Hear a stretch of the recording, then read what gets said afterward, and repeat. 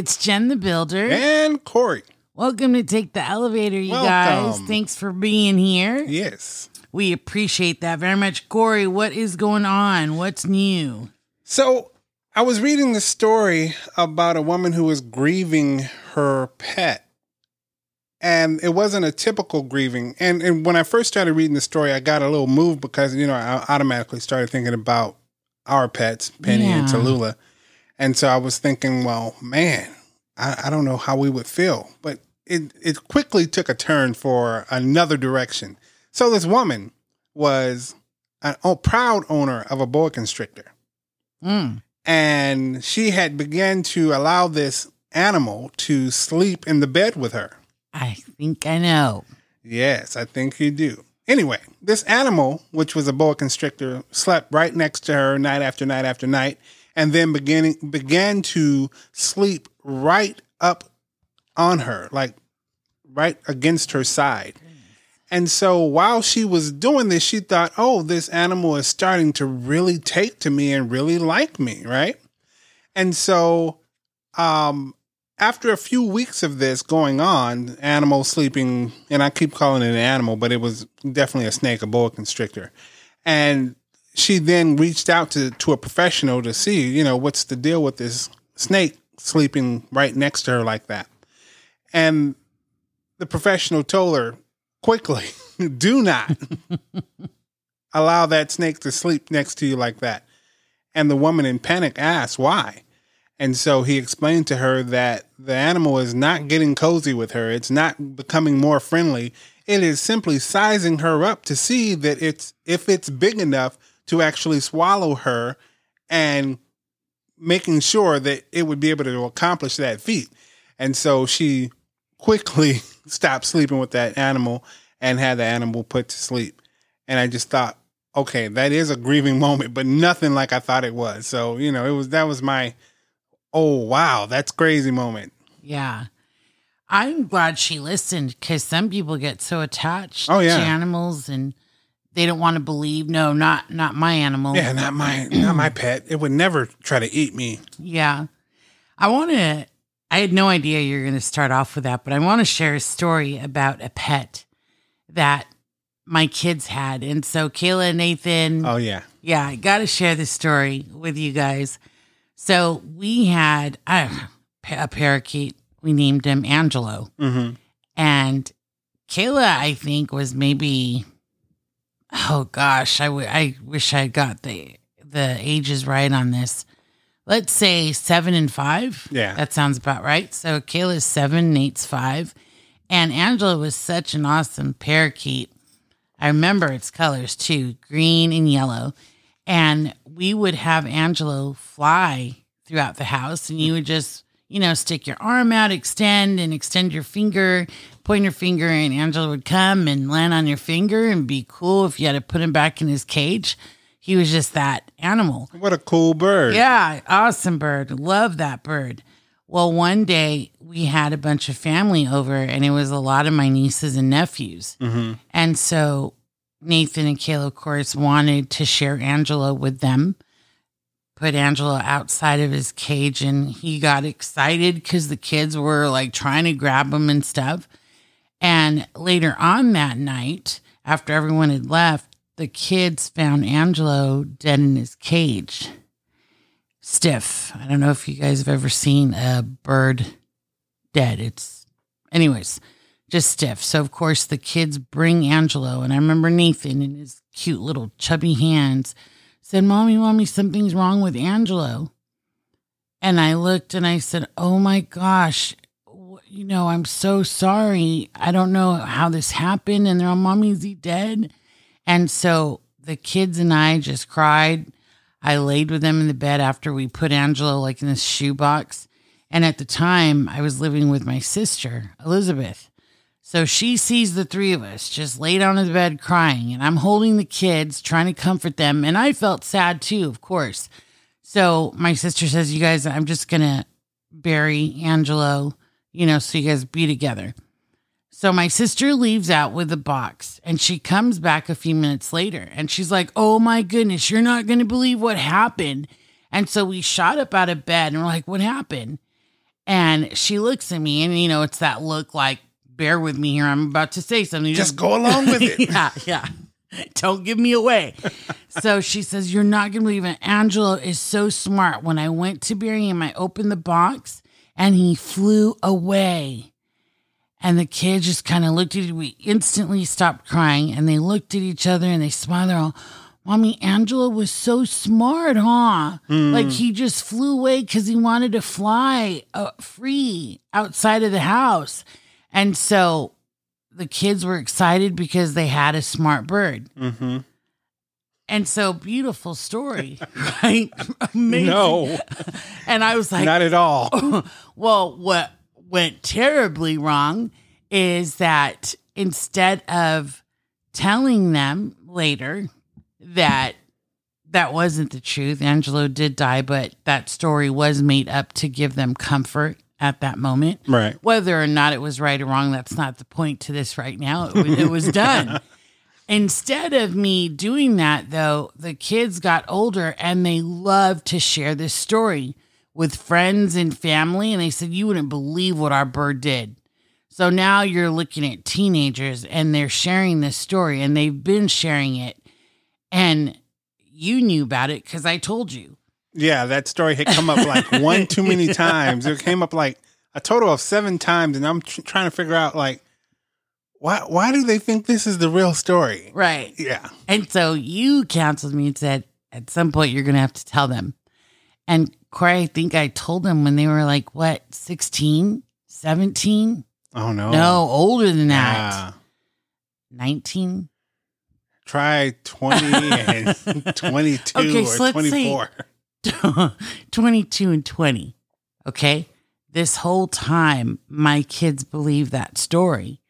And of course, there was heck to pay on why I didn't tell them sooner because they had, just kept regurgitating the story. And I just didn't have the heart to tell them because we had, said this story for so long. But that is one of my favorite animal stories. Wow. Yeah. That's really, really deep. I don't even know what to say because, I have a way that I do things and did things, especially with kids and children, because I just knew. Yeah. At being a kid and someone leading me down the wrong path, oh boy. So I sympathize with them as children, not knowing the truth, and then I really sympathize with them as adults finding out the truth. Yeah, that was a tough lesson. I just spoke to a friend actually, and with her daughter, she's told her the truth about Santa Claus, Mommy Santa Claus. I'm the Tooth Fairy. I'm the Easter Bunny. There's no such thing, but it's me. Mm-hmm. And my other friend was like, how could you do that? How could you just ruin these childhood stories? And she's like, because it's not true. And so I don't know. What do you guys do? How long do you allow the kids to believe in the fairy tale? Do you? Do you not? Like, what does that look like? I don't know. And I think we probably should have gave a precursor if any kids are listening. Oh my goodness. Now I feel so bad. I'm sorry, parents. Yeah. Every day, elevate. Every day, elevate. So we're wrapping up MBTI. This is the last day where we go into details. So this is the 4th letter, guys. And what this is it's really about how you approach the outside world. Okay, so there's a few things. So the 2 letters here are J and P. J is for judging, P is for perceiving.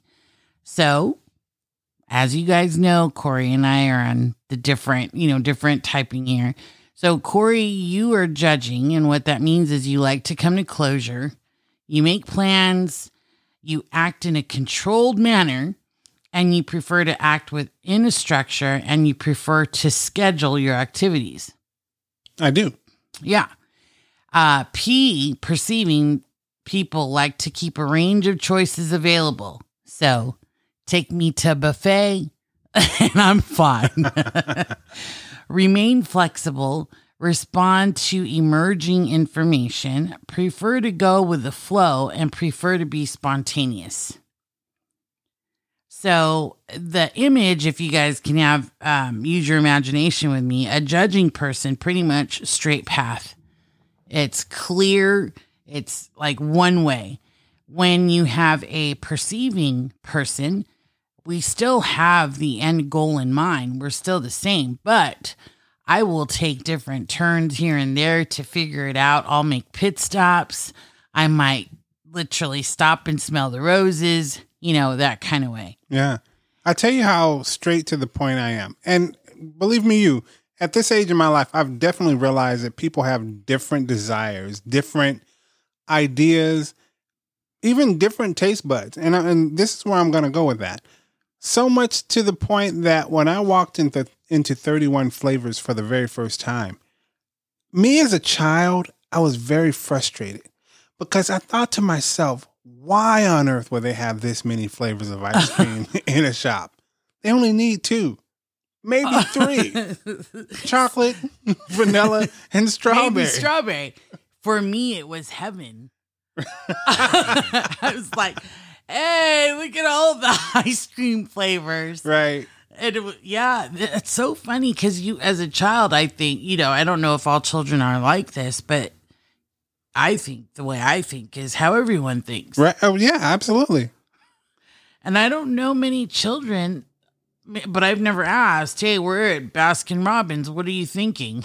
Right. No, I actually did because I remember taking our children to the ice cream shop and saying, do you think they need all these flavors here? And of course they said, yeah. And I was like, oh, okay, well, maybe I'm the only one that feels this way. But yeah, I just remember that extreme frustration thinking, why are there so many choices when there's only a few that people are going to make? And I was drastically wrong, and I can admit that. What I am happy about, though, is that I did learn and I evolved from that point. And now I do understand people are different. They think different. They crave different. Their taste buds. So someone may crave ranch dressing, whereas someone might not ever think about ranch dressing in their entire life of eating food. So that's really key when you talk about that judging and perceiving. Yeah, for sure. So many kid stories are coming in my mind right now. Do you remember Rite Aid ice cream? Absolutely. But before it was Rite Aid, it was Thrifties. Thrifties, yes. And so I'm just remembering a story when the kids were younger and we'd take them to Thrifties and getting them ice cream was a treat back then because, we were budgeting every penny. And so the treat was, let's go get Thrifties. Man, I'm sure that's a treat still today for some people that aren't budgeting. Right? Oh, yeah. I haven't been to a Rite Aid ice cream in a while. But anyways, so we'd take them and, I just remember their faces when they're like, do we get a single, double, or triple? And, yeah. When we got to say triple and their eyes would just get all wide. Oh, yeah. We'd hit the jackpot then. Yeah. Oh, and I don't think any of them got vanilla, chocolate, or strawberry. No. Every day, elevate. Every day, elevate. So this week for me, Corey, so far has been nothing but deadlines. And so with the J and the P, judging and perceiving, this has a lot to do with deadlines too. How do you approach them? So I'm going to ask you a question. Corey, you got a project. There's a deadline 2 weeks from now. When are you doing this project? Tonight. And it's going to be done tonight. That's crazy, right? So you would do it tonight. I would, and without thinking of MBTI, I would think about the project, but I need to just kind of go through all the different ways or, just figure different things out, play a little bit, and then there are times when I don't even think about it because I'd rather go shopping or I want to, see a movie that I saw come up on Netflix or something like that. Right. So when you're talking about deadlines, you're right. Your approach is get it done. And I've seen this in you where you're very step by step. You're about the processes When change happens, Corey, in your plans, how does that make you feel? Typically, and I'm ashamed of this, but I'm so hard on myself that I will get angry at myself for not being able to handle the change. I like structure so much that I crave it. When things happen, I start planning the structure of it almost immediately. Right. Well, don't be ashamed of that. I think there's a lot of people there that are like that for sure. But I don't think you get so over the top frustrated. And if you do, it's very internal. Oh yeah, it's definitely internal. And that's why I said the ashamed. It's nothing anyone would ever notice or see and go, man, what's wrong with that guy? It's all internal. And I know what I'm doing to myself when I'm doing that. So, Right. Now with changes, I'm very flexible. Right. It's just, honestly, it depends on the change. Right. If it's something big that totally is just going to kaput my my goal, then I'm not really feeling that. And that's good, bad, or indifferent. There's been some changes that were very good that I didn't handle well at all because I just didn't know what to do or how to react to it. Mm-hmm. But yeah, I can see how that could be true too. Yeah, absolutely. And then as far as pressure, I work well under pressure. In fact, I prefer pressure. Almost if you don't give me pressure, I'm just like, it's not a big deal. For me, it's all on who's applying the pressure. That's such a good point. Yeah, 9 times out of 10, if it's a stranger or somebody I really don't know or don't have a lot of concern about, it doesn't bother me. But if it's someone that I really look up to, which is not a whole lot of people, but I do have, people that I do look up to, and most of them don't even know that I look up to them. But I find myself adding more pressure than necessary. Yeah. I remember when I first was looking at this stuff and I thought, well, I like planning and I like journaling, but I'm a J, which by the way, I'm like right in the middle. I can flex to the judging piece or I can flex to the perceiving piece. Right. Mm-hmm. So, but I do like to plan. The thing is perceiving people will use a planner. But if you look at their planner, if you look at mine, there's arrows going this way, there's cross outs, there's, those different things. Whereas if you were to have a planner, I think it would be very organized and clean. Very straight, organized, and like I said, very clean. Yeah, for sure. So just one more thing, coming to closure, as we come to closure of this episode, coming to closure, this is how these two show up. If you're judging Corey, it says that you would prefer to decide sooner rather than later, which is what you said. And you like to have decisions made so you can plan and you feel comfortable once things are settled. Mm-hmm. For someone like me, I prefer to keep my options open as long as possible. So for closure to happen, and, we've talked about certain things in my life lately as far as closure. I like to be open so that I can change my mind. If you give me a fixed decision, I might feel tied down, right? So what, in all of those differences, what do you think is the commonality between people, between you and I in this area? Commonality is that we all got deadlines and that they all have to get done at some point in time. So should it matter to one person more than another person that it took you longer to do it? It shouldn't. But sometimes the reality of it is that we find ourselves putting pressure not only on ourselves, but on our friends, on our loved ones, on our family members to do it in our timeline or not to do it in the time, to do it in the timeline that they would prefer. And I think what we just need to come to grips with is that we're all different. And I think we've already said that, but it's just driving the point home. We're different, but different is good. If we're all the same, it's going to be all bad because then the whole world is functioning the same way. I like different because it allows you room to learn, to grow, and for people to be able to teach. What good is it that we have all these people the same way and no one's teaching anything to anyone? That's how all these movements are happening right now, because there are people teaching people how they think and how they move and how they live, which is, in my opinion, a very healthy thing. Absolutely.